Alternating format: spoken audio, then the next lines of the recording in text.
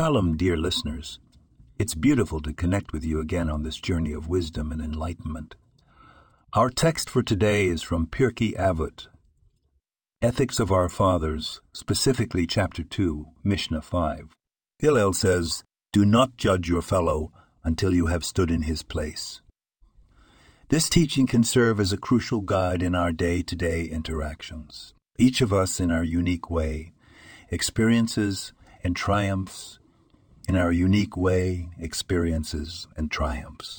It's easy to pass judgment on others without understanding their circumstances, their battles, their feelings, or their histories.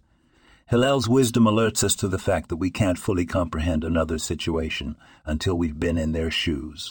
In the modern world, this teaching becomes even more relevant. We often rush to conclusions based on limited information. Social media, for instance, only offers a snippet of a person's life, yet we quickly form judgments. Hillel's wisdom, however, encourages us to pause, empathize, and reserve judgment. In essence, Hillel's teaching urges us to cultivate compassion, a virtue that lies at the heart of the Jewish tradition.